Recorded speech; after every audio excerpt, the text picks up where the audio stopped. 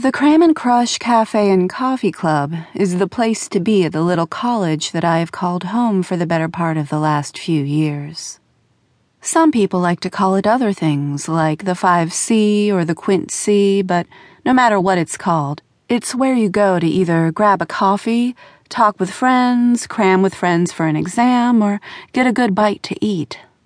One day in particular, I was sitting over in a corner booth by myself when a friend of mine walked up and sat down in silence. The silence rang out for a few seconds before he spoke at last. "How's it going, Court?"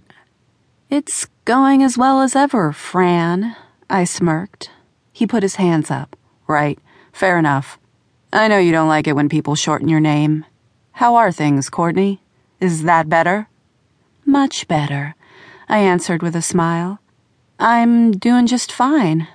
Can I still call you Fran?" "Not if you want me to stick around," he said. I glanced down at the book I had been pretending to read when he walked up and said, "Fran, Fran, Fran, Fran, Fran." He sighed and ran his hand through his hair. "All right, now, that's just mean, Courtney. I'm over here trying to help you feel better and—" "Who said I need to feel better, Fran?" "Come on," he said sheepishly.